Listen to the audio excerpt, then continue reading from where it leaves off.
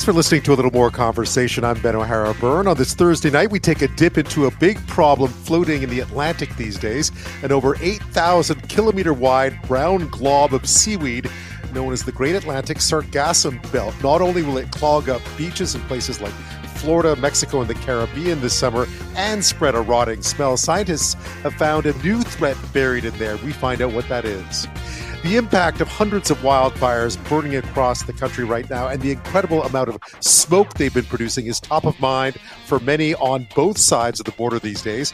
We look into why there are so many large fires burning so hot this year, what's fueling them, why they're so difficult to fight, and discuss why the smoky skies are yet another reminder of why we should be talking more about indoor air quality.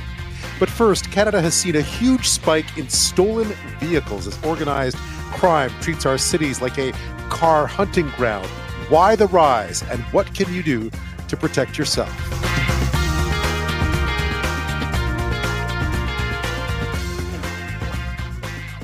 Well, this is a very real problem, something we often see on the big screen as well. The number of vehicle thefts across this country continues to jump, particularly in Ontario and Quebec. That, according to Equite Association, an insurance industry group, they say that, they focus on preventing insurance fraud. In a new report they've released, they say that the industry lost more than $1 billion, the insurance industry, that is, $1 billion for the first time on vehicle theft claims last year. That's up from $700 million in 2021. Thefts rose 50% in Quebec, nearly 50% in Ontario, nearly 35% throughout Atlantic Canada. Organized crime, of course, is helping push those numbers. These are not simple joyriders. Quite obviously, this is a organized affair. And the Equite Association says that they expect the losses to continue to climb. None of this will be a surprise to Peel Regional Police Chief Nishan Duraapia. Canada is now becoming known as a source country for exported stolen autos, of which Ontario has the highest volume, from which the GTHA has the highest volume, and here in Peel Region, from what we understand, has the highest per capita stolen auto rate. There you go. So sort of the Russian doll thing of this, Peel Regional, of course, that's where Mississauga and Brampton is and so on. The report states that organized crime rings across this country are focused on stealing new and luxury vehicles to maximize profits overseas. Bryan Gast is the Vice President of Investigative Services with Equite Association, and he joins me now. Bryan, thanks. Thank you for having me. So this is not perhaps a big surprise, but wow, those numbers are high. What's happened in the last 12 months? Yeah, they are high, and even for the last 3-4 years, really it's organized crime that's taking advantage of the global demand and shortage on used vehicles, and they're cashing in on that. They are targeting Canada, and again, it's coast to coast. It's trends that we're starting to see that we hadn't seen before, but largely a lot of the vehicles, the high-value vehicles, are being stolen and exported. Right. What does it look like? I mean, you referred at one point, I think, to the GTA as a hunting ground. So literally groups of people out there targeting vehicles that they know they can take quickly that are somehow relatively easy to grab, right? Yeah, absolutely. I mean, really any vehicle with a push-button start has the vulnerability. That's what they're targeting, especially for the vehicles that are being exported. Higher value vehicles. Ontario and Quebec have the proximity to the ports. And a lot of those vehicles, and there's a large population, a large volume of those vehicles present. One of the trends that we're starting to see is some of the vehicles from the west, including Vancouver, that are being stolen and exported out the eastern ports, which is relatively new over the last year or so. Right, because that's a long way, and there's a port out here. I don't know why they'd have to bring them all the way back east, but I suppose that depends where the cars are off to. Exactly. I mean, there is definitely demand in certain countries over the sea of the Atlantic Ocean, and they are stretching their reach.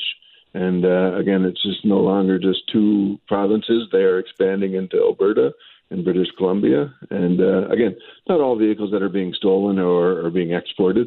A lot of them are being chopped up for parts. A lot of them are being used to commit other crimes.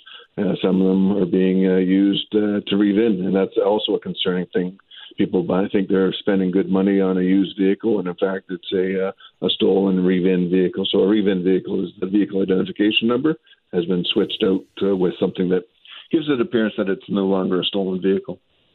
Right. I guess just a question is, you mentioned supply and demand, right? During the pandemic, the supply, especially of used vehicles, was down. New vehicles, people were waiting a long time to get. So there's demand out there for this. And obviously where there's demand, there's going to be those who are willing to provide supply in a illegal way.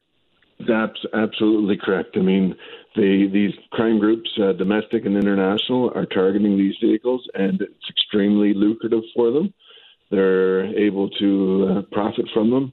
Again, I think it's a misconception or wrongful to assume that this is just a property crime or a victimless crime, when the fact that this is funding organized crime groups, funding terrorism. This is a very serious international event, and that's why we really work with law enforcement domestically and internationally. Interpol has done a great job coordinating some of these efforts, trying to make it harder, one, for the criminals to access Canadian vehicles and export them out, and hopefully starting to have the trend go the other way. Right. I mean, several years ago now, my dad, he lives in Montreal, his SUV was stolen. They found it in a container at the port of Montreal. Is that basically how it normally works? I mean, if you could walk me through what an average theft looks like, how quickly it happens and how quickly that vehicle is sort of loaded up and on its way elsewhere. Yeah, good question. And I mean, the technology has advanced so rapidly. I mean, since 2007, Transport Canada has mandated all vehicles in Canada to be sold with an anti-theft device. Criminals have also evolved, so they've got it down to about 15 seconds to steal a vehicle. So you have your individuals that are stealing the vehicle, and then you have the networks that are getting the vehicles to their exit point of Canada. So that, say, for your example, the Port of Montreal, it gets loaded into a container, put on a ship, and then obviously it's off to its destination, and then there's the receiving end of it, where they receive it and they sell it overseas, or use it overseas for that matter. It's a lucrative business too, and for those who are caught, not necessarily an extremely punitive one either, right? It's not a victimless crime, but for those perpetrating it, it's also not a particularly difficult crime either to commit, or if you're caught, to be caught doing, right, as far as the criminal justice system is concerned. Yeah, and you're right. Right now, it's a low, high reward, low risk. And one of the things that you mentioned about Ontario being basically the epicenter for these crimes, they've just initiated a provincial auto theft team. But one of the interesting things with that is they've attached a special prosecution team to that. So really targeting and making the prosecutions and the sentencing reflective of the seriousness of the crime. And hopefully that makes a statement to these criminals that are targeting Canadian vehicles. Yeah. Do you feel like they've targeted Canada more than other places, perhaps because they saw an opportunity here, something that a loophole that we had to close up? I wonder what that would be, or is it just happening everywhere? It is happening everywhere. I mean, we have great conversations with our international partners, and it is happening everywhere. But it is definitely the focus right now on Canada. They have their networks established. They have the vehicles. They have the target vehicles. They found a way to get them out of the country, and they found buyers for these vehicles. So, again, a lot of good things are happening, but we're still a long way from where we need to be. But it's encouraging to see the progress that we've made just even in the last 5-6 months. Right. What kind of vehicles do they target generally? Because I know for a while in Montreal it was generally high-end SUVs. Those are the ones that really had a big market abroad. But I gather that's they're diversifying as well, so to speak. Yeah, they are. I mean, really, they do like the pickup trucks, the SUVs. Anything with a push-button start really has a vulnerability. There's really two main ways. There's all the evolving trends.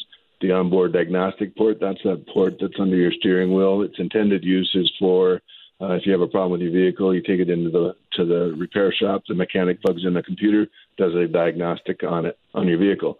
Criminals also have tools and devices they can plug into that same port and reprogram a key fob. That's probably the most prevalent method of theft. And then you have your relay attacks. You've probably seen this where somebody's standing near your front door with what looks to be an antenna, somebody by your vehicle. and they're intercepting that radio frequency, which is called a relay attack. And that's where the Faraday pouches and things like that where you're protecting your radio frequency from transmitting to your vehicle is useful. Bryan, what are some of the things? I mean, I gather it's about 57% retrieval. That's the number I saw, which seems actually pretty decent compared to other stuff that gets stolen. But there must be ways that individuals can better protect their vehicles, being aware that this has become a bigger problem than before. Yeah, absolutely. And we call it a layered approach. So if you have a vehicle that has a push-button start, and even if it doesn't, even if it's an older model, pre-2007, those vehicles can still be stolen as well. But it's really the technology that's out there that can steal vehicles. So, again, we call it a layered approach. Some of them are the basic ones.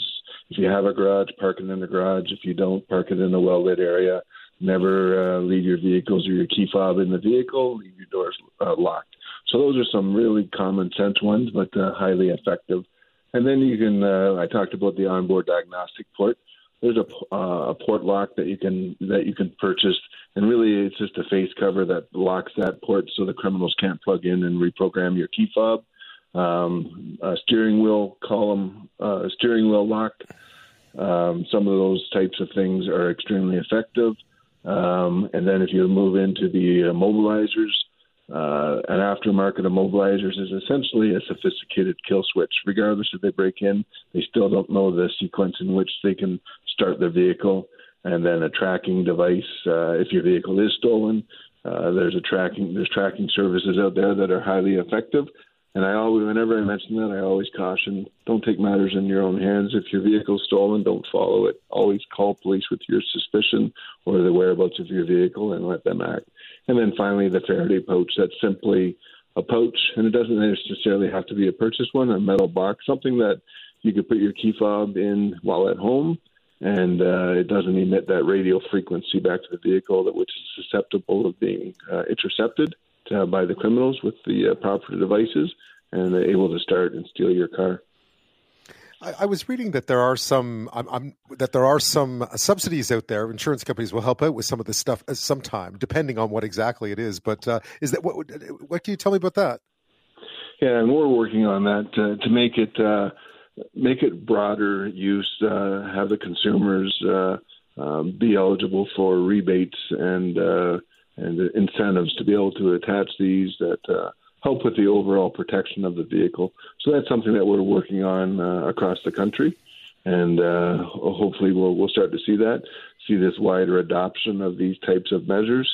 Some don't cost very much, and some do have a little bit more of an expense to them, but again, highly effective.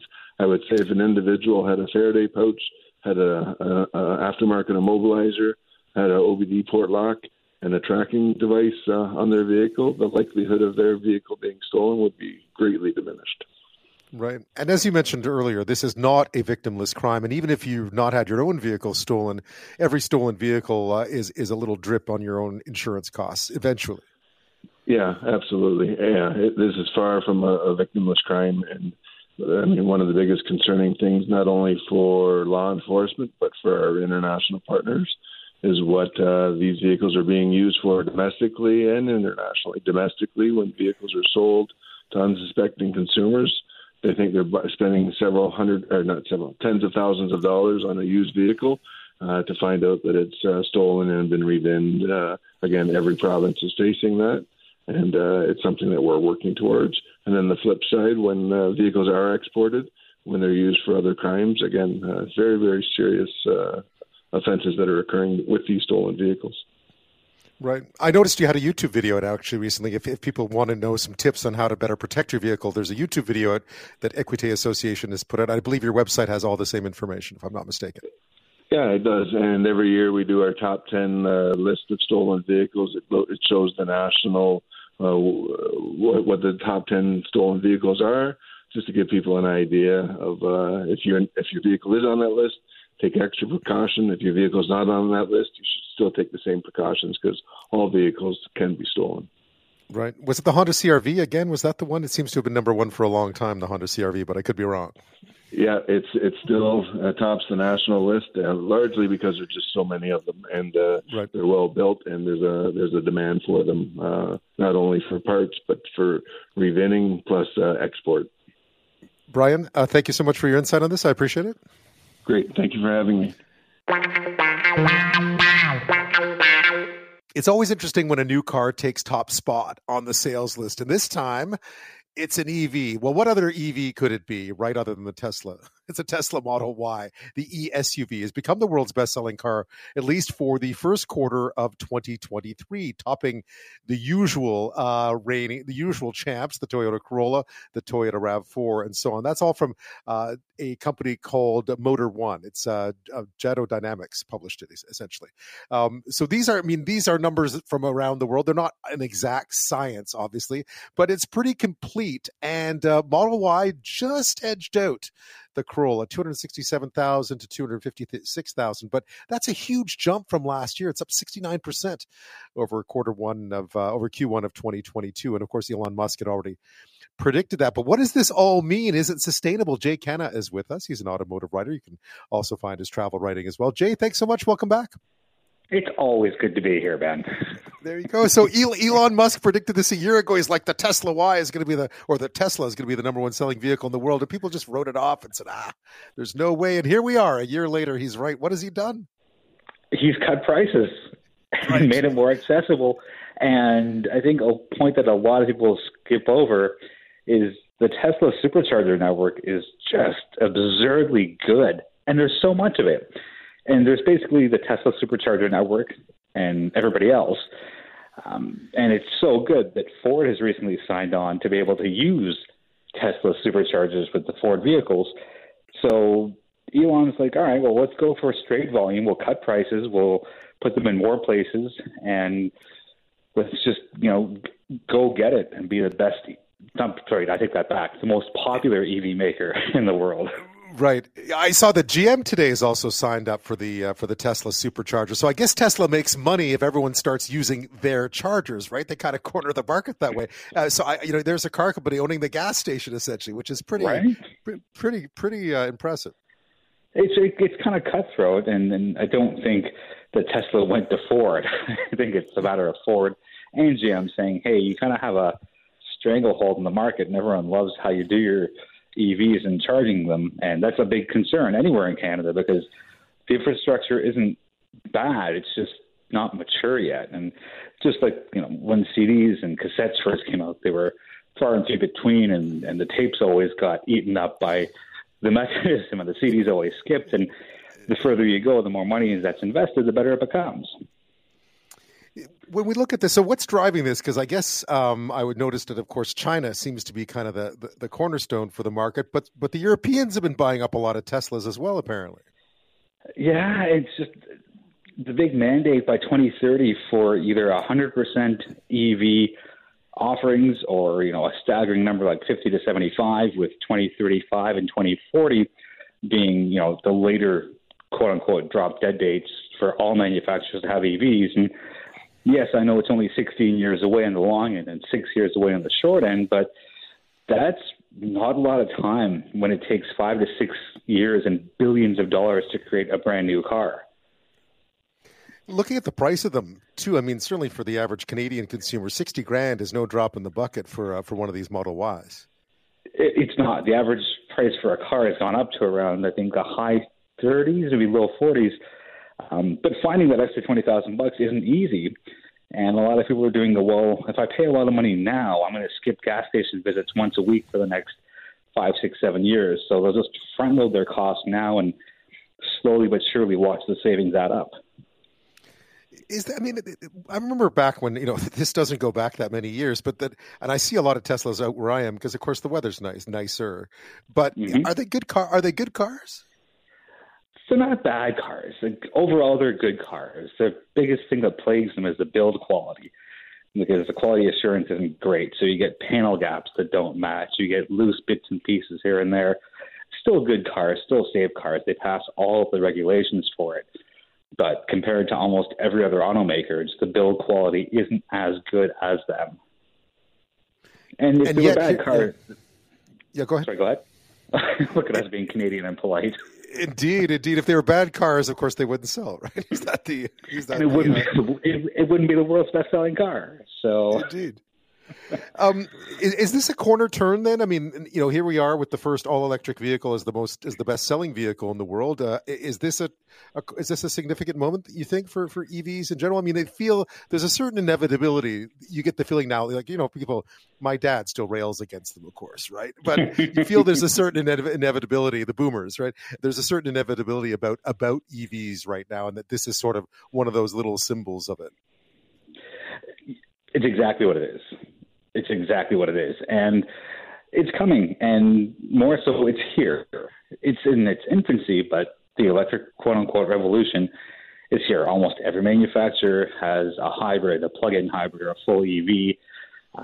There's a new Best Value in Canada awards article that driving.ca put up. Tesla's right there at the top, and there's a lot more EVs, PHEVs, and regular hybrids that are on that list. So electrification is coming, whether you want to jump on that train or get off. Like, it's coming and it's not stopping. Where to next then for Tesla? Because clearly they cut prices to try to drive up sales. It's worked. People were, I guess, a little not that long ago thought this might not be viable for very much longer. But it certainly seems like Tesla's one economic guy I follow on Twitter was saying today that that, I hate this line, but that Elon Musk is playing chess while everyone else is playing checkers. And I thought, well, that's seems a bit exaggerated. And he wasn't talking about Twitter. He was talking about Tesla. There's nowhere to go but up for him, and partially his ego and partially profits. And Tesla enabled him to buy Twitter and wreck it, but he still bought it. And you keep going, and cash enables the next thing and the next thing. And I don't think he'll ever say, you know what, I've sold 1 million cars a month for the last 5 years. I'm going to slow down. Right? I think he would love to see, 50, 60, 70% market share for all the EVs. And, in Tesla's defense, they're good cars overall. And I don't mind the build quality being off. If it charges, if it drives well, if it's safe, that's really all I care about. So I think he's just going to keep going, and there'll be new models coming out. And I have no idea what that Cybertruck will look like at the end of the day, or if it'll even come out. It's been delayed so long. I forgot about the Cybertruck. Everybody has, because it's been like 4 or 5 years that it's been teased. And maybe that's just a marketing ploy to let's put this absurdly ugly, disgusting piece of machinery out there. Let's get people talking. And people put down tiny deposits in the hope that one day it'll actually come to life. Right. Because the Y is technically their SUV, right? Yeah. And everybody wants SUVs, and sedans are not quite dying. I think manual transmissions will die first, and sedans will die next, and SUVs will reign supreme, at least till we're no longer around. So it's not really a surprise that the Model Y, out of all the Tesla offerings, is the one that ranks highest as far as sales go. And for all those who are predicting that Elon Musk's takeover of Twitter and some of the politics that goes on there might dissuade people from buying his cars, seem to have been mistaken, at least in the short run. Well, if there are rebates to be had, if it's a good car and it's relatively affordable compared to what other Teslas are out there, you don't have to love the owner; you have to love the product, right? It's not like Elon's sitting shotgun with you every time you drive the car. It just happens to be his technology and his design that, part of your money is going to. But you want an EV and you want a huge network of charging stations in the public realm, you can't beat Tesla. You can't. And Ford and GM are massive companies on their own. So instead of them trying to reinvent the wheel with their own massive network, they're like, well, Tesla has something good. Let's just jump on that.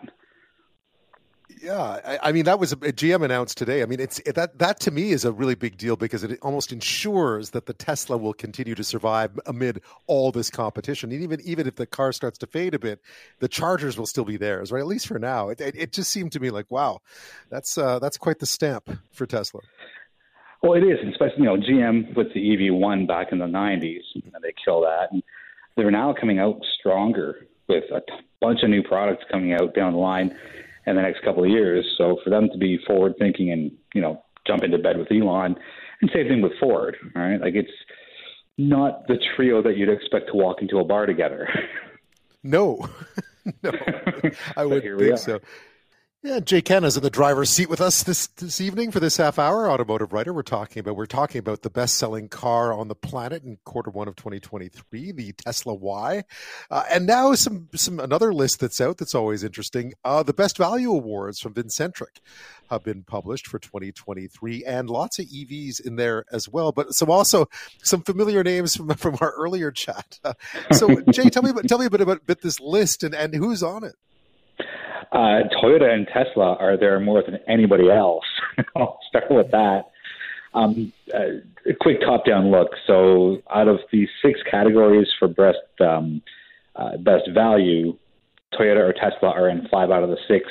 The only thing they're not in are trucks, and that's totally cool. And the second big category is the lowest cost to own. And out of those 5 categories, they are in 4 of them, again, with the only ones they're not in being trucks. So EVs, any kind of electrified vehicle, are becoming more accepted and more normal, and they don't look funny and out of place, and just because they're different. A Toyota Corolla hybrid looks the same as a tough old gasoline one. The same thing with the RAV4 as the Toyota examples. And they're just being more widely accepted. And yeah, there's rebates that kick around in some of the provinces, pretty much just BC and Quebec. But people are adopting them. People want to save money on fuel. People want to go further. And people are embracing some kind of electrification, whether it be their current vehicle or what they want to be their next vehicle. Yeah, and I guess when they get these sorts of nods of approval on these sorts of lists, it helps, right? Because a lot of sort of your average car buyer, perhaps not your deeply involved vehicle buyer, might look at this and think, oh, well, there it is on that list. It must be a decent vehicle. People rely on validation.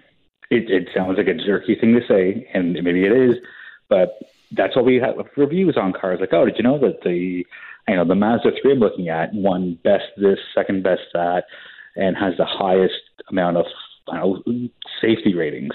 I'm going to put that on my list because it does all the things that I want it to. I want it to be safe for me and my family. I don't want to spend a lot of gas.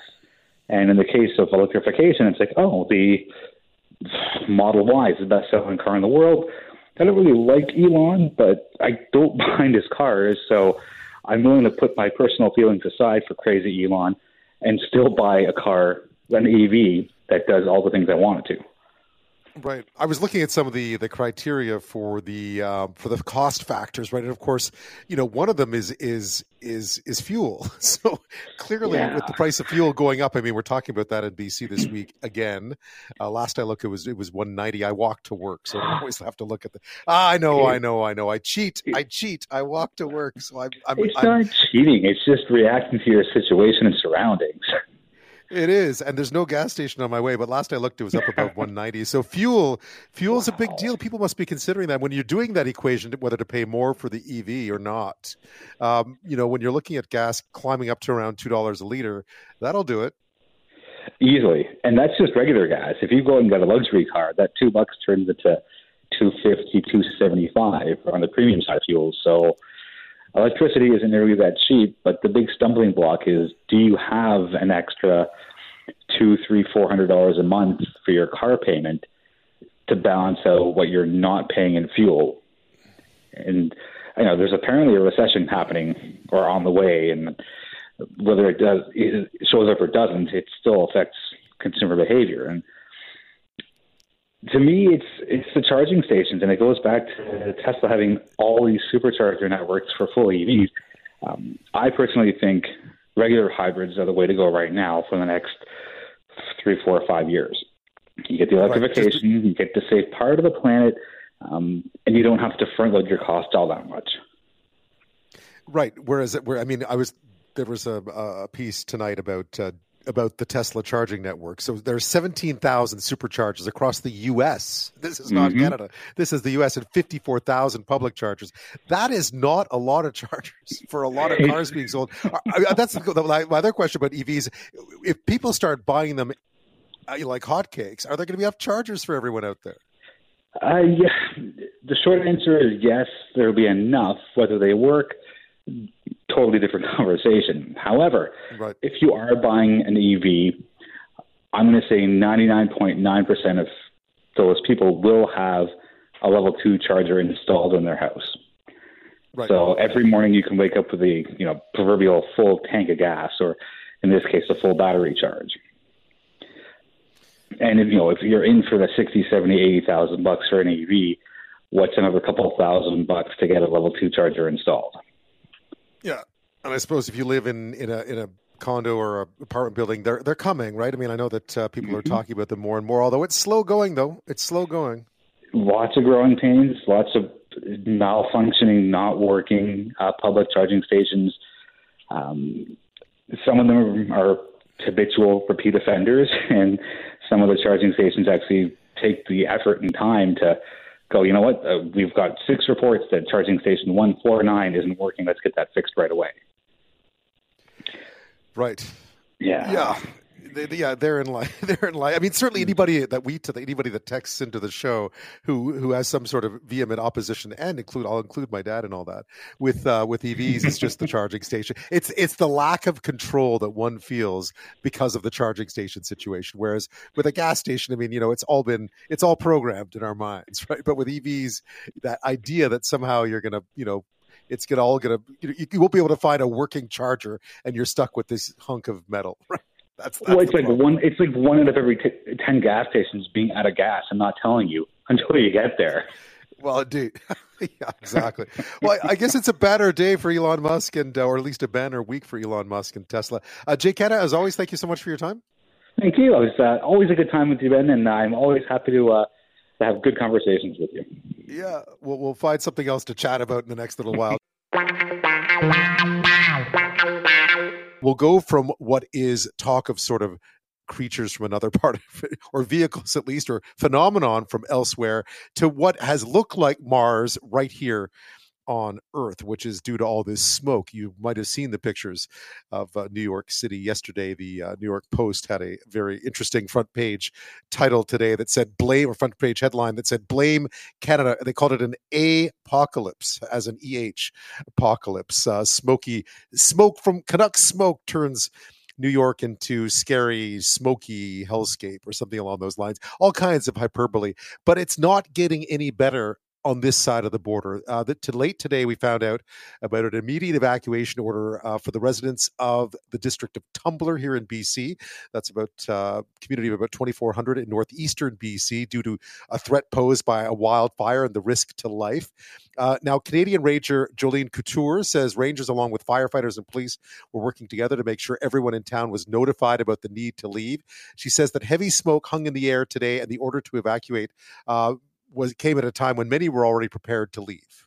The majority of the people already had a prep bag ready. Tumbler Ridge is surrounded by forest, so this is not their first kick at the can with having to deal with forest fires. So you have your evacuation bag, and once everybody got the order, a lot already had their cars packed and ready to go. Now, quite a distance away in northern Quebec, the wildfire fight there. Again, flames have reached the doorstep of another municipality. Authorities say that flames are within 500 meters of Normétal, which is home to about 800 people. Provincial Public Security Minister François Bonnardel says thousands of Quebecers already forced to flee their homes will have to be patient.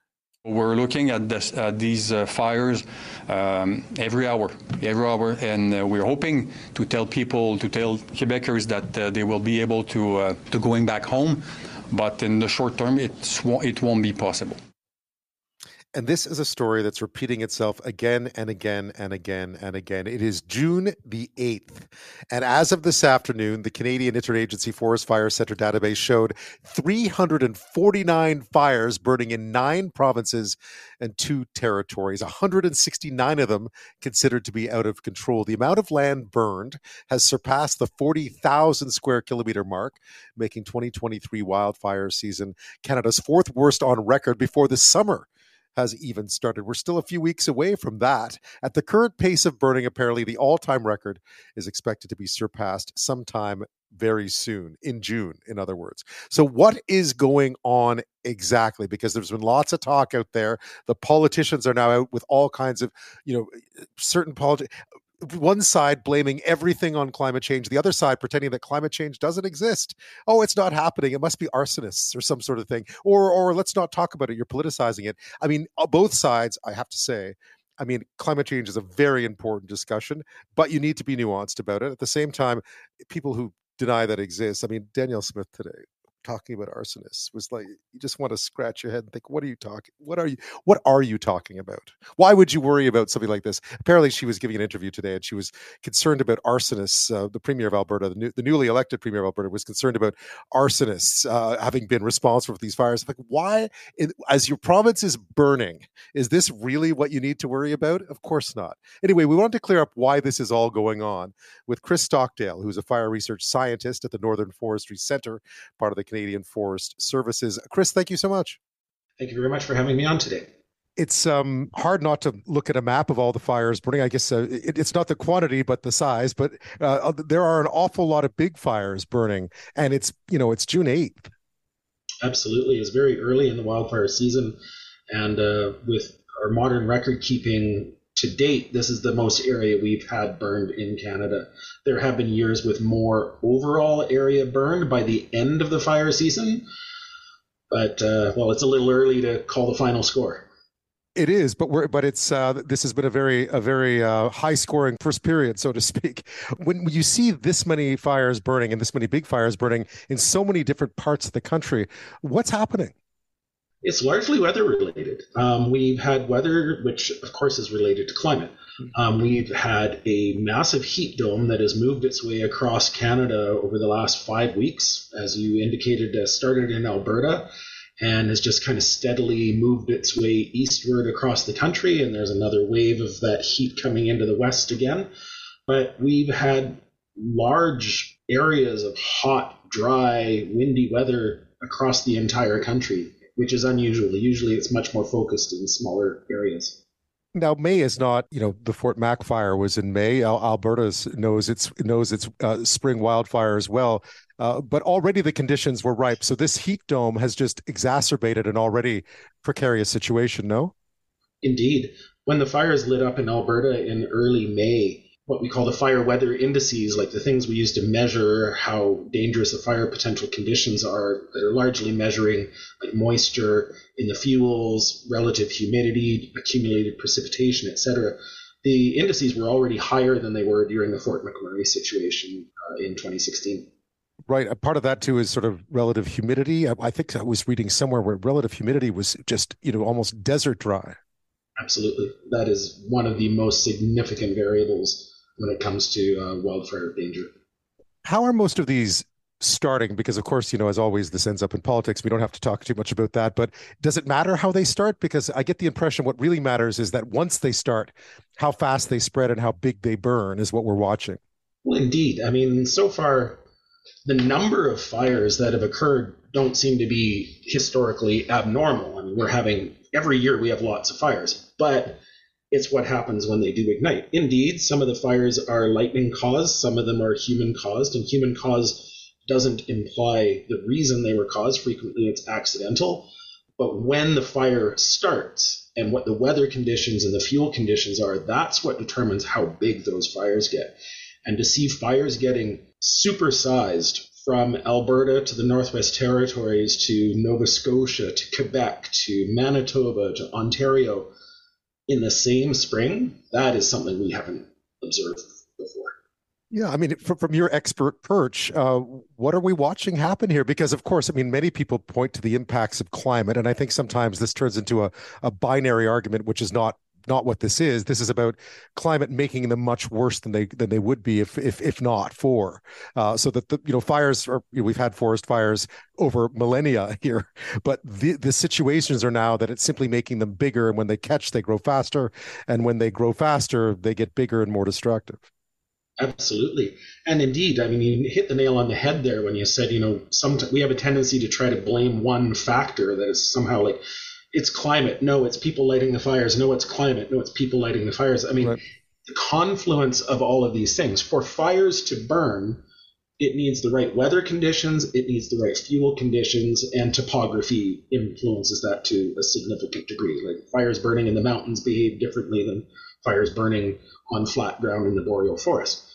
Topography never changes, obviously. Like, I mean, not on the time scale we're talking about, but the weather conditions, that's changing due to climate change. Exacerbating agents such as, mountain pine beetle or spruce budworm or drought killing trees. So the more dead biomass you have in the system, also the more volatile the fuel complex can be. One of the things, and you mentioned this earlier, that we're seeing a heat dome. We're seeing the weather change again in the West because there's been a bit of a reprieve, not much, but a bit of a reprieve in Alberta and BC. But what happens is that when it gets dry again, suddenly the fire conditions are even worse than they were before. At least it seems that way, that the whole situation is still very volatile, even after, a bit of rain and a bit of a reprieve.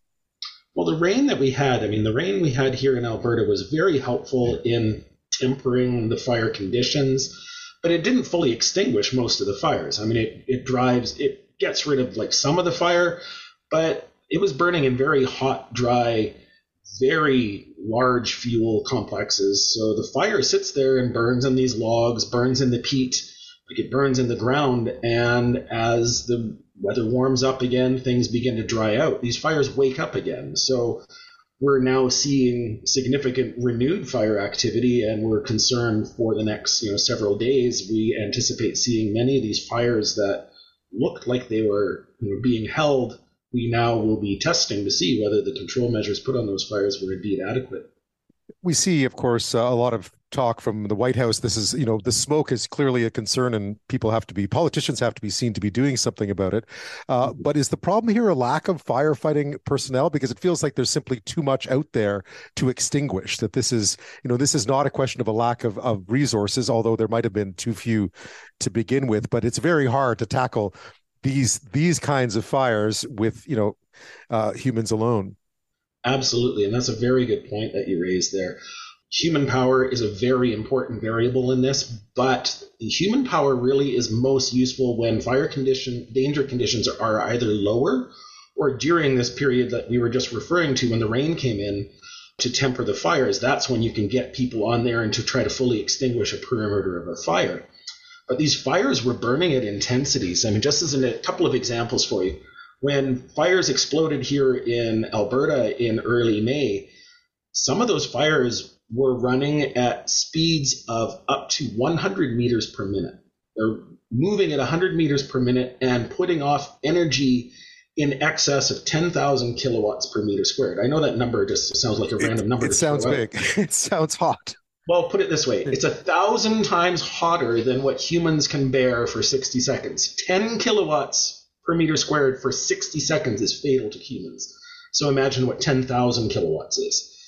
That means that humans can't be in the path of these fires, so they can't directly attack the fires. Now, at a lower threshold, at the 4,000 kilowatt threshold, is when we essentially consider that even aerial attack is unlikely to be successful. So what we mean by aerial attack are air tankers dropping water, dropping retardant, because the fire is burning so hot and moving so quickly, you simply can't put enough water down or enough retardant down to cover a whole perimeter of a fire. It's going to sneak through in many places, and you're just going to be chasing this monster across the landscape. Ultimately, when the fire danger gets that high, and that was an Alberta example, Quebec wasn't moving quite as quick, but even in Quebec, it was moving at about 40 meters per minute on June 2nd, and also in excess of 10,000 kilowatts per meter squared.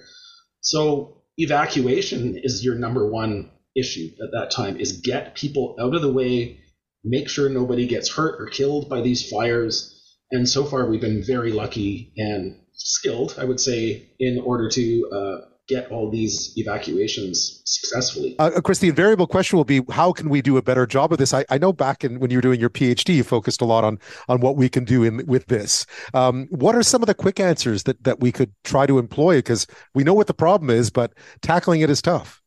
Well, the two elements that we have some control over are the fuel complex itself, which is the thing that is burning, and the impact side. So like wildfire risk is not only the fire itself, like it's evaluating the likelihood of the fire and how hot the fire will be, but then we also have to look at what the impact of that fire will be. So what we build our homes out of, how we plan our communities, how we plan infrastructure. These things all come into play. So on the fuel management side, there's a number of things that can be done, from engaging the forest industry to determine where and when cut block layouts and even changing species composition on the landscape, like moving from more flammable to less flammable trees in key locations. Prescribed fire is a very valuable tool in the toolbox, wherein we intentionally light fires in periods of low fire danger to remove fuels for potential future dangerous fire weather conditions. Not everything is in, say, a forest management area where, forest management companies involved, but, around the edges of communities, you can manage what the surface fuel load looks like with a variety of techniques, also, again, involving potentially prescribed burning, sometimes using grazing, sometimes just manual removal of fuels. I strongly recommend viewers or listeners go to firesmart.ca, which is a national organization that provides all sorts of useful information for people to learn what they can do around their homes and properties and businesses to reduce wildfire risk, from simple things like choosing different roofing or siding materials, recognizing what you store next to your house. Like during periods of fire danger, it's not a good idea to have your wood pile by the house, or propane tanks, barbecues, in close proximity. What materials, you say, your deck or your roof are made from. There's a lot of things that we can do to mitigate and minimize wildfire danger on the landscape. And I guess this year, every year there's big, every few years there's a major fire situation, whether it's Fort Mac or Lytton or now, and we tend to move on and forget. But this one feels like a wake-up call because it's happening in so many places at once, and the smoke is hitting the places where people don't normally worry about this stuff. I absolutely agree with that, because we in the fire science community have for many years been trying to use momentum from things like the Slave Lake fire or Kelowna in 2003, Fort McMurray, the big wildfires that threatened BC in 2017, 2018, 2021. But they always seem to be localized, or maybe the region cares, maybe a given community cares, maybe a given province cares about it. But, then they have another couple of years with low fire danger and they move on and they kind of forget about it. But indeed, seeing so much of Canada affected at the same time, we really hope will get people to pay a little bit more attention. Only the Yukon Territory, Prince Edward Island, Nunavut, and Newfoundland have not had to evacuate people yet this year. That's a remarkable statistic. Chris, thank you so much for your time today. Thank you very much for having me. Prime Minister today, of course, acknowledged that millions of Canadians are being impacted by the smoke from nearly 450 active wildfires burning across the country. A great, a big chunk of them out of control. All those eerie yellow, orange skies that we've been seeing in Quebec and Ontario, and again south of the border, they're likely to last for a couple of more days. The New York Post's front page was very dramatic today. It said, "Blame Canada," splashed across it. The title was called Apocalypse, as in EH, apocalypse. And Canuck wildfire plunges New York City into eerie, smoky hell, it was called. So very dramatic. But listen, these are kinds of things. On the West Coast, we get used to sort of this wildfire smoke because it happens just about every year. There's a little dose of wildfire smoke either that comes up from the U.S. or comes from elsewhere in Canada. But, not so much in places like Toronto and Ottawa and obviously New York City, where it's been apocalyptic the past little while. ABC's Trevor Ault describes what it's like in New York these days. New York City skyline has been photographed from every angle, but it has never looked the way it's looked in the past 24 hours. And we watched as it advanced from a very heavy fog to instead yesterday looking like we were on another planet, all while receiving those terrifying warnings from officials that the air we're breathing is dangerous. Well, indeed, and therein lies the issue. Professor Lauren Wold of the Ohio State University School of Medicine says the haze that's turning the skies orange on both sides of our border simply is not healthy. The levels that people, if they were to be outside, especially if they're exercising, breathing faster, they're going to be inhaling particulates at concentrations that normal smokers would inhale. Now, one of the issues here, of course, is this idea between outside and inside. Now, clearly being outside, doing physical activity outside is dangerous in these sorts of circumstances. But indoors can also be an issue. Basically people are being told to stay home, and that it raises the issue about air quality inside. A New York Times opinion piece today put it this way: we just lived through a pandemic caused by a tiny virus floating in the air. We are now experiencing wildfires that not only devastate communities and landscapes, but also send out gigantic plumes of smoke that it can affect millions of people downwind. If the pandemic was whispering to us about air quality, the wildfires are screaming to us about it. Why aren't we doing more about the quality of the air we breathe? Well, to help answer that question, joining me now is Jeffrey Siegel. He's a professor of civil engineering at the University of Toronto. Jeffrey, thank you so much. Yeah, thanks for having me. This subject seems to have been on a lot of people's minds a lot more in the last few years, first with the pandemic, now with wildfires. Are we indeed paying more attention to indoor air quality these days? Yeah, I mean, it was really important before the pandemic, before wildfires. It'll be really important afterwards. And yes, I think we're paying more attention. Sometimes I wonder whether that attention will be sustained, but for now, we're definitely paying attention. It's interesting when you look at some of the analogies that people draw, but you wouldn't accept a glass of half dirty water, for instance, but you would accept a lungful of half dirty air, even indoors. That we haven't paid more attention to this in the past. Why have we been negligent about it? Yeah, there's several reasons, but I think the biggest one is it's really, really hard to regulate. It's very hard to tell people what to do in their own buildings, their own spaces, especially our homes. And if you think about what causes indoor air pollution, sure, some of it's coming from outdoor air, especially something like a wildfire. But a lot of it is things that are so intimately related to what we do in buildings. The example I always say is cooking.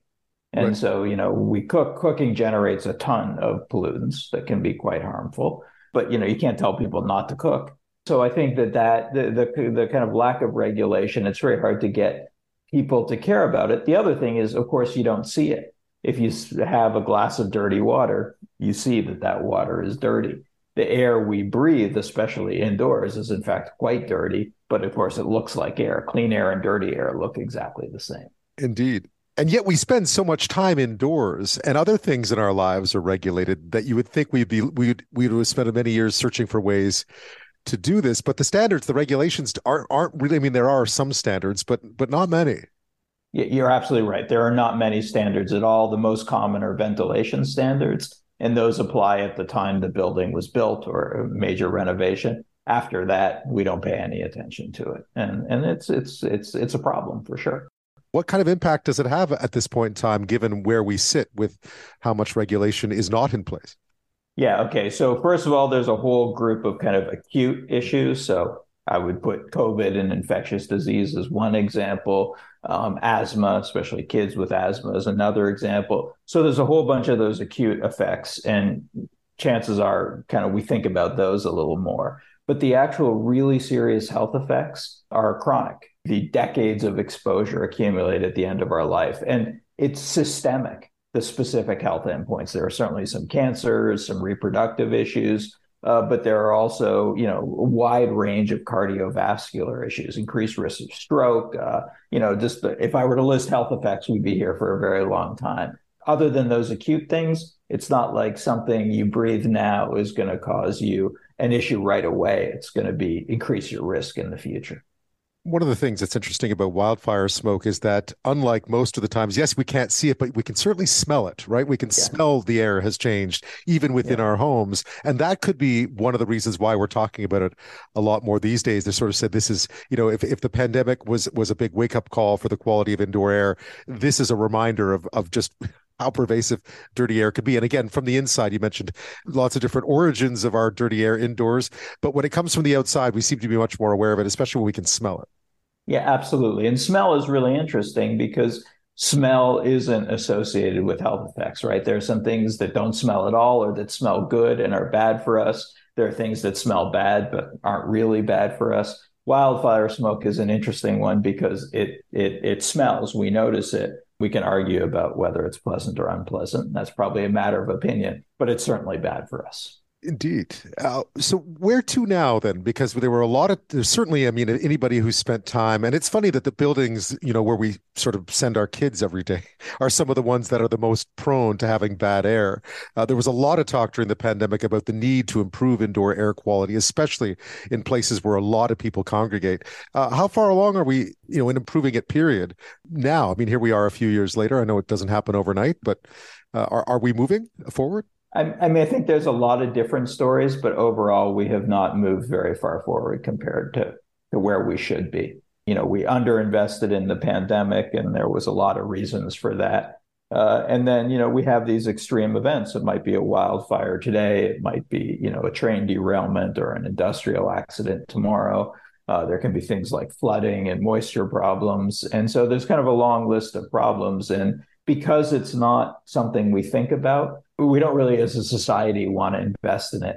But the schools example that you raise is so interesting and so important, because at this point, there's overwhelming research that if we improve the indoor air quality in schools, we'll see, higher test scores, reduced absenteeism, better cognitive function. There's even studies that show that students will have higher salaries when they graduate. The reasons to invest in indoor air, certainly wildfires, COVID, those are reasons by themselves. But we should really be doing this because the big problem I have is that we always talk about the costs. Oh, it's going to cost so much to ventilate better, put in better filters. But we never say, well, what's the cost of not doing those things? And it doesn't take very much of a health effect for the cost of doing these things to be, small compared to the benefit and avoided health, as well as all those other things I mentioned that we get.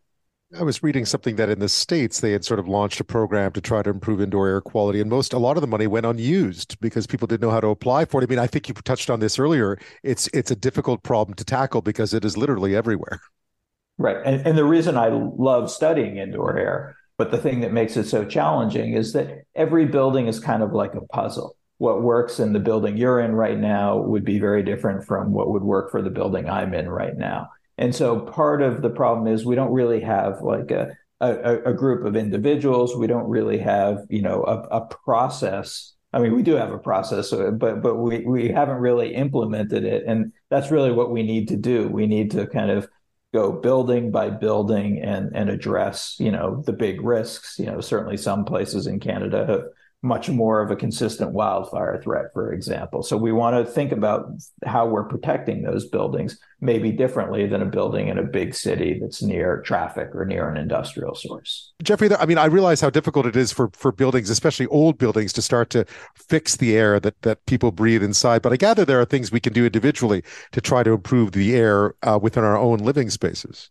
Yeah, absolutely. So I usually divide things into the things that are the same as what we should do for COVID or other infectious diseases, and things that are different. So the things that are the same, a good HEPA filter, is always going to be helpful. It's especially helpful for something like a wildfire, but it's helpful more broadly. And, the do-it-yourself filters that many people have seen and are building are great. In fact, their origin was before COVID and was for wildfire smoke. And so, filtration is really important. Masks are also important. You really need a good respirator type mask, like an N95. And that becomes especially important when you're outside or when you're in a building that's leaky or well connected to the outside. That becomes really important. And so all those masks we bought during COVID, very useful now as well. So those are the things that are the same. The things that are different is we really have to be careful about going outside. I mean, there's some shockingly high levels of air pollution outside because of wildfire plumes. Certainly vulnerable people, kids with asthma, people with COPD, elderly folks should not be going outside. They should be staying inside. And when we all go outside, we should be wearing a really well-fitted, good respirator mask. On the building side, ventilation is a good thing from a lot of perspectives, but when there's a lot of pollution outside, it's not such a good thing. So we should really be looking at limiting, we need some amount of ventilation no matter what, but we should really be limiting ventilation in buildings that have control over that and only bring in as much outdoor air as we need and filtering it quite well before we expose people to it. More broadly, what we have to think about, I always talk about how, wildfires and a lot of indoor air quality issues hit different communities really differently in different places in Canada. And so we really have to think about, people who don't have control over their environments. That's true of many of us in our homes because we don't have sophisticated HVAC systems in our homes. People can't necessarily afford filters, that sort of thing. And so we really have to think about this idea of like community safe spaces. So, every apartment complex should have a space that is, well ventilated with filtered clean air, positively pressurized, filters inside so that people can go there and be safe. And we should think about, wildfires are not our only issue. Often they're associated at times when there's extreme heat events as well. So kind of this idea of a cooling center that's also a safe space is something we should also be investing in our communities. Yeah, clean air shelters, more or less. Yeah, absolutely. And it must be, from the time you started in this to now, the recognition that something like wildfire smoke is going to become more and more common. Things have changed very quickly. The awareness of it, but also what we're going to have to do to mitigate this. This seems to be something we're going to have to get used to, and therefore building these sorts of things. I don't think I ever would have thought of a clean air shelter 25 years ago. Yeah, I've been doing this for a little over 20 years, and certainly there's been a lot more conversations, especially with the pandemic and now with wildfires. And I think that the real challenge for people like me is to really, kind of maintain the interest. We have these episodic events, and the pandemic was a particularly extreme example, but, the wildfire smoke will dissipate. And I think that, it's very important to think about how can we start making these structural investments to really provide a safe environment. And I never like to be alarmist or be the bearer of bad news, but there's going to be a lot more things that happen with the indoor environment with increasing frequency because of climate change. And so an example that many parts of Canada have already experienced is increased flooding and the moisture problems that result from it. And, we can operate in a reactive mode, which is always kind of slow and imperfect. And we would really do well as a society to think about investing in some of these things. We know what some of the problems are going to be. So let's start making our buildings and our communities, safer so that we can get people through those events much more safely. I suspect that the resistance to it is not so much, it's basically just easier to put off, right? Because as you mentioned, once the smoke dissipates, it just feels like the air in your room has returned to something like normal. But you mentioned, of course, that that's not always the case, right?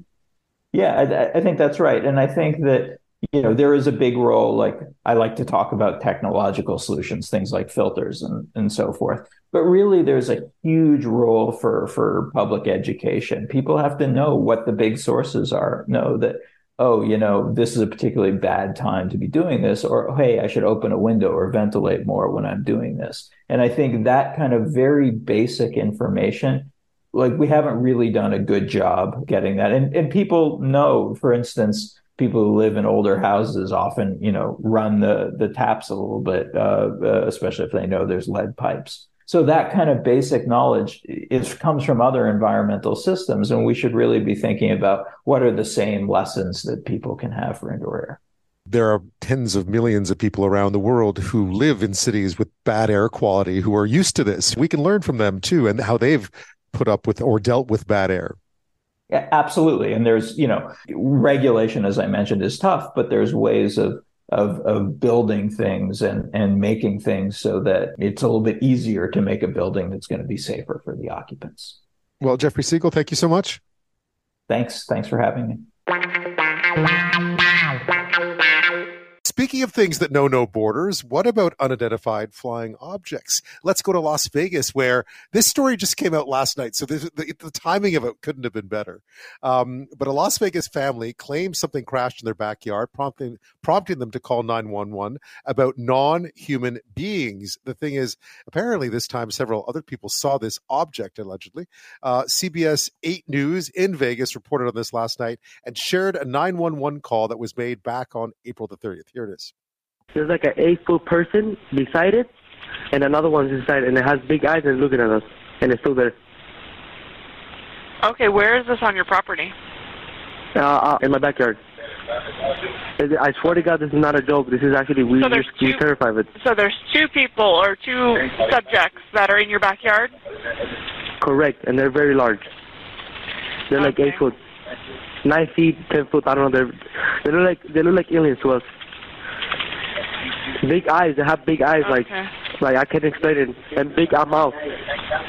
They're shiny eyes, and they're not human. They're 100% they're not human. Yeah, that was the 911 call back on April the 30th, right? I mean, you can tell what they're talking about. But there was a police response to this. Body cameras picked up something streaking in the sky around just before midnight that night. Here's Alex Stone with more on that. 911 emergency. It was early in the morning on May 1st. In this 911 call audio obtained by ABC News, a man reports something crashed in his family's backyard and there were non-human beings alive and moving. And it has big eyes and looking at us. Police body camera audio picks it up from there as police respond. Full advisor, we see any little green men? They arrive and question the family looking in the backyard, but if something was there, it was gone. It was like a big creature. A big creature? The officers joke with the family. If those 9-foot beings come back, don't call us. Right beforehand, an officer's body camera caught something streak across the sky. Alex Stone, ABC News. Well, police in Vegas closed the investigation with no concrete answers. But this all came the same day there was a report that sort of caught a lot of attention here in Canada that there had been a first of its kind international meeting on unidentified flying objects held at the Pentagon. And it was a U.S.-led briefing to visitors from nations of the Five Eyes Intelligence Sharing Alliance, which we talk about a lot these days, which includes Canada, the UK, Australia, and New Zealand. The CBC reported that the Department of National Defense confirmed that Canada had indeed been there, and the meeting was led by a representative from the Royal Canadian Air Force. So we thought, isn't that interesting? So you have this going on, which is sort of more like your quintessential report of a sighting, but behind the scenes, they're meeting at the Pentagon and actually talking about this. So joining me now with more on this is Chris Rutkowski. He's a science writer, a ufologist, and author of the Canadian UFO Report. Thanks so much for your time tonight, Chris. Glad to be here. Thanks. So I guess to start with the Pentagon meeting, because as all this is unfolding, we learned that there was this meeting being held, and I guess there's been more and more attention about these phenomenon being paid to by at least the American defense and intelligence community. Tell me a bit about what the meeting could have been about. What could they have been talking about? Well, as you mentioned, Five Eyes is a consortium of a number of countries. It dates back to the Second World War, as a matter of fact. And, while this was the first meeting officially on unidentified anomalous phenomena, which is the term that they're calling it now, they've certainly talked about it in previous years because, the consortium includes the Canadian Forces Intelligence Command, which is an agency we don't really hear about very much in Canada. It's sort of like the Communication Security Establishment, and it has a lot of jurisdiction over electronic intelligence, such as people's cell phones, tapping into the internet, and certainly into radio programs that are broadcast over the airwaves as well. So, they've been certainly talking about this because Canada is joint in NORAD, and of course NORAD has been involved in UFO or UAP investigations, and we have many documented reports through NORAD of UFOs in Canada, and there have been joint exercises where American pilots have flown into Canadian airspace in response to UFOs that were seen over Canada. So there is this back and forth, and there has been some talk about this for many years, but because the Pentagon recently has been doing a lot more and being more public about its investigations into UAP and UFOs, as they formerly were called, that there is a more public awareness of what's really going on, and the American public is learning a lot more about what its own government is doing regarding the phenomenon as well. Yeah, it was interesting. I mean, of course, everyone thinks back to the balloons, right, and how that sort of was one of those examples of how this all works as far as the system works and the collaboration and NORAD and so forth.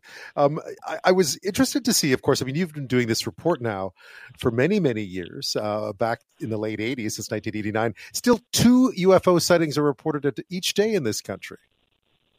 Yeah, we're still hovering somewhere around 700 to 1,000 cases a year, which is certainly nothing to sneeze at. And our database is quite significant. We have something like 25,000 cases just over the past 30 years or so. And the typical report is a light in the sky, but there are other cases that seem to be a little more substantial. But the vast majority seem to have some sort of reasonable explanation, or maybe we don't have enough information to explain them in one way or another. But there is a certain residual amount of, a few percentage of cases every year, and that's exactly in line with what the Pentagon has said in terms of what they've been receiving. At the NASA briefing just last week, the Pentagon spokesperson mentioned that they have, single-digit percentages of cases that seem anomalous, which is very much in line with what we have here in Canada. And of course, Canada is participating in the Five Eyes program, but certainly is working with the Pentagon on what we have with regard to Transport Canada cases, with regard to cases from national defense, and certainly some civilian cases as well. Right. I was impressed that 768 people, I gather that was the number for 2022, would take the time to fill something out. I mean, that's in of itself pretty impressive.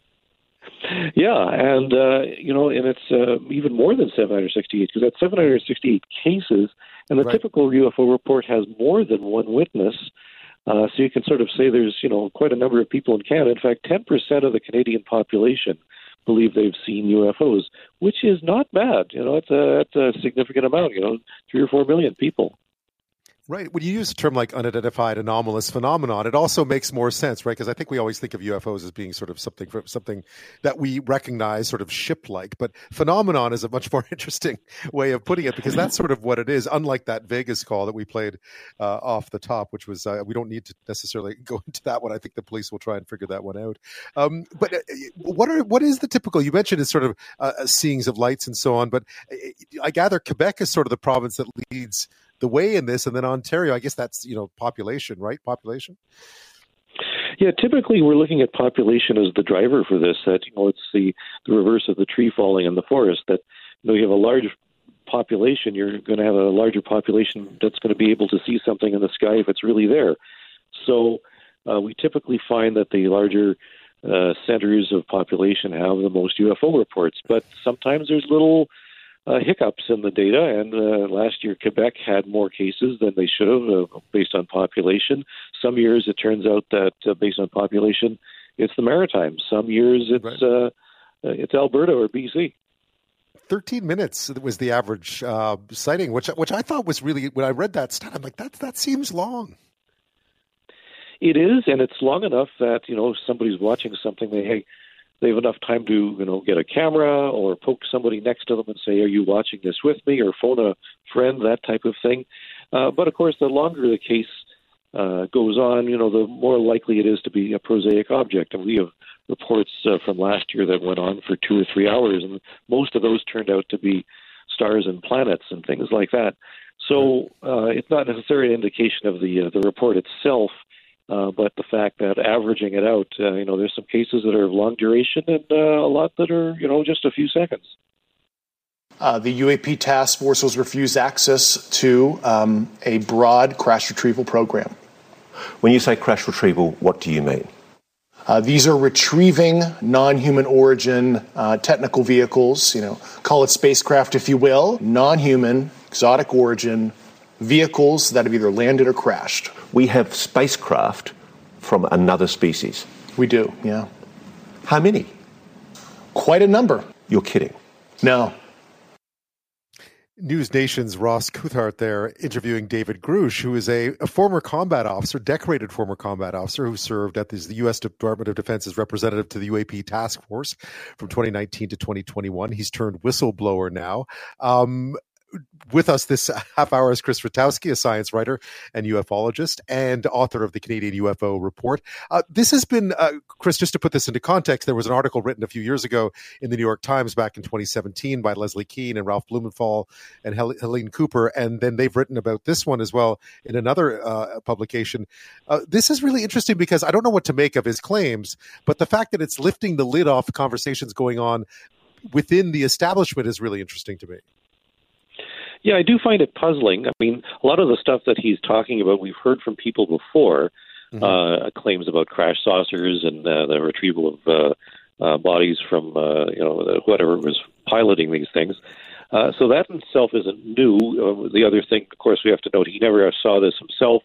This is what he's heard and was told second and third hand in a few documents. But what is very strange is, I mean, he certainly has the credibility in terms of credentials. He actually was on the UAP task force when it was first formed, so he was sort of on the inside. And while he's on the inside, as he says, they said there's nothing to be seen, but he said that while he was in there, he, was told all these other stories, and he was unable to, do anything with them. So now that he's out of it, he is going public, and it's very strange because a lot of, as I say, what he's saying, it doesn't strike me as being completely true. But at the same time, he's going on the record. He's testifying under oath. The Inspector General of the United States is taking on the case, as the whistleblower coming forward and is protecting him and investigating what he has to say. And, the United States government is not disputing what he says. What it's doing is saying is that there's nothing in his testimony that's classified or confidential. He's not breaching any confidentiality, but they can't say whether it's true or not. And it's a matter of its ongoing investigation. And as I say, it's very puzzling because, he's making some statements that just don't seem true. And yet, here's somebody who should know what he's talking about making these statements. Yeah, agreed. I mean, the substance of what he's talking about is obviously disputed by many. I think what's interesting, though, is that, we've always sort of the question for the rest of us is always, is there anything out there? And it seems like this is a conversation that they've been having within security circles for a very long time, and it's been quite heated. And I don't think a lot of us were aware of that. No, in fact, there's a direct conflict with the head of the task force or the Pentagon's investigation into this, because he's already contradicted and rebutted this whistleblower by saying, no, we see no evidence of anything extraterrestrial, whereas he is saying, oh yeah, there is. And what do you do with that type of thing? Yeah, I mean, I guess where to from here? I mean, that's the whole point of a meeting like the one that happened at the Pentagon last month, is you bring together these people. I mean, clearly people are paying attention to this issue, whatever it may mean, right? And that's what's interesting about it. Yeah, and it's certainly driving the conversation around the world. I mean, we're talking about it here. There were certain people talking about it on various television stations and radio stations throughout the entire world, because we have this fascination with this. And I suspect that a lot of what he was told was possibly misinformation or disinformation, that maybe he's being played by somebody. Maybe, people can go into the conspiracy vein and just say there's some sort of cover-up that's holding him out and to dry, I suppose. But it's nothing that we haven't heard before, but he's telling it really well. Right. And again, I feel like that we've entered a new phase of talking about this, certainly in America, where they're being quite open about what they do and do not know, and that will lend itself to people saying they're covering stuff up and others, I mean, but at least the conversation feels like it's surfaced a lot more than it probably did back in '89 when you started the report. Absolutely. And, even the whistleblower, apparently, I haven't heard there's a 3-part or a 3-hour interview that's going to be airing sometime soon. And apparently in it, he mentions Canada in some way. And I'm really? dying to know what exactly he says about Canada. Yeah. Well, Chris Rutkowski, thank you as always for your time. Much appreciated. Thank you. This next phenomenon is anything but unidentified and anything but anomalous. It is a massive, gargantuan, brown glob of seaweed, 8,000 kilometers wide. It's called the Great Atlantic Sargassum Belt, and it's on the move. It's supposed to wreak havoc on beaches in Florida, Mexico, and the Caribbean this summer. It weighs 13 million tons, they think. That's how big it is. Here's what one visitor in Miami on South Beach had to say recently. It's been like more and more, and like sometimes you cannot even get in the water because it's all in the border. Yeah, I mean it's bad. I've seen it. I've seen it on the beaches of Playa del Carmen. There is just so much of it, and of course, when it starts to rot, it doesn't smell. It doesn't smell very good. It has sort of a rotten egg smell to it. And then to top it all off, recently, scientists came out and said there was in fact a real-life threat from the piles of decomposing algae, namely high levels of the flesh-eating Vibrio bacteria lurking in the vegetation. So we wanted to clear this all up because not only was it bad enough for beachside communities as is, but also now this latest thing. So Kevin Johnson is a professor of oceanography with the Florida Institute of Technology in Melbourne, Florida, on the so-called Space Coast. It's known for producing some of NASA's finest, as well as oceanography. Of course, it's right on the ocean. Kevin Johnson joins us now. Kevin, thank you so much. You're welcome. I'm glad to be here. We've read so much, I think, from where, for Canadians, many people are familiar with Florida, obviously, and Mexico and other parts where this is an issue. But tell me a bit about sargassum. What is it? Sargassum is a seaweed, and it's different than most other seaweeds in that, most seaweed is anchored to the bottom of the seafloor, whereas sargassum floats. It has little structures that are like balloons, and it keeps it floating right at the surface. The Sargasso Sea, which is a region of the northern Atlantic Ocean, is known for having huge amounts of sargassum. No coincidence, those names are so similar. Just huge square miles of mats of this seaweed that floats at the surface of the ocean, usually out away from the continents, out in the middle of the ocean. And now we've seen it clearly. Anyone who's been somewhere in the Caribbean or in Mexico or in Florida of late has noticed it because it's become an issue. But what has changed of late? Well, if for decades, if you went to Florida beaches or to the Caribbean and you saw dried seaweed washed up on the beach in stripes, that's been a situation for a long time. Those dead seaweed are most likely sargassum. When they're out in the ocean, they're kind of a golden brown color when they're alive. But when they wash up on the beach and they start to dry out in the sun, they turn dark brown and then almost black. And so if you've seen these black stripes of vegetation on the beach, it's most likely sargassum. And like I said, it's always been on the beaches. And the reason is that it's always been out there in the Atlantic Ocean. So anytime we have currents moving towards the shore or winds blowing those currents and the sargassum floating at the surface towards the beaches, some of that's going to end up on the beaches. What's changed recently is that in the last decade, researchers studying sargassum by satellite have determined that the area of the sargassum coverage in the Atlantic is greatly increasing. And along with that increase in area out in the middle of the ocean comes more of the sargassum washing ashore at the beaches. And what's causing I gather part of it is agricultural runoff. What is causing it to grow in size so quickly and so noticeably for those on shore? Well, our best guess is nutrients, which agricultural runoff would be part of that. Nutrients are basically the fertilizers that help things to grow. We buy nutrients to add to our gardens to help them grow. But when we have runoff from agriculture, that excess nitrogen and phosphorus, especially those nutrients, can help to drive algal blooms in coastal regions and in the open ocean. Some researchers have connected this sargassum increase specifically to nutrients being brought in by large rivers from the continents, especially like the Amazon or the Congo River. And then some nutrients from dust blown off of the Saharan desert in Africa.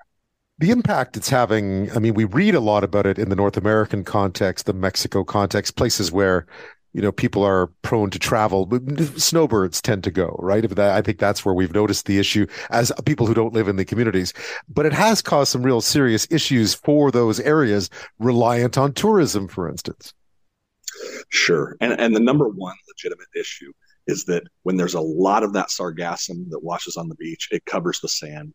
And if it's really thickly layered there, it can be hard to find a pleasant space to park your towel and lay out on the beach. So that's an issue, although it can just be raked aside or pushed aside and you can make your own sandy spot. As the seaweed rots, it can get a little smelly. When it does that, just like anything that's rotting, there's hydrogen sulfide, which is colloquial name for that is rotten egg gas. So it's stinky. But out there on the beach, with the breeze, usually it's not overwhelming. But if you're right there next to the seaweed, you might get a little whiff of that rotten egg gas. More recently, there's been a little of a kerfuffle, if you will, about the bacteria that may be associated with the sargassum, some of which have been known to cause pretty serious infections in humans and even kill some people. Yeah, tell me about the bacteria thing, because that was the latest headline, right? I mean, clearly, I think a lot of people who've seen it. I mean, I remember seeing it, I think, in Playa del Carmen in the Yucatan Peninsula, and there were mountain. I mean, they clear the stuff, right? But it looked like an agricultural function they were doing because there was so much of it, and they pile it so high. And then all of a sudden, the headlines of late have been something about, bacteria and plastic debris. What's going on? So these bacteria in the genus Vibrio are prolific. If in coastal regions, you will find these Vibrio bacteria almost everywhere you go. One of the many thousands and thousands of bacterial species that are present in coastal areas. It's just that the concentrations of Vibrio tend to get elevated when you have a lot of pollution. And so that causes a problem. But even when there's no pollution and it's relatively clean water, you're going to find bacteria in the water. Bacteria are everywhere. Some researchers at FAU, that's Florida Atlantic University, they surveyed the sargassum for bacterial associations, and they found Vibrio associated with the sargassum.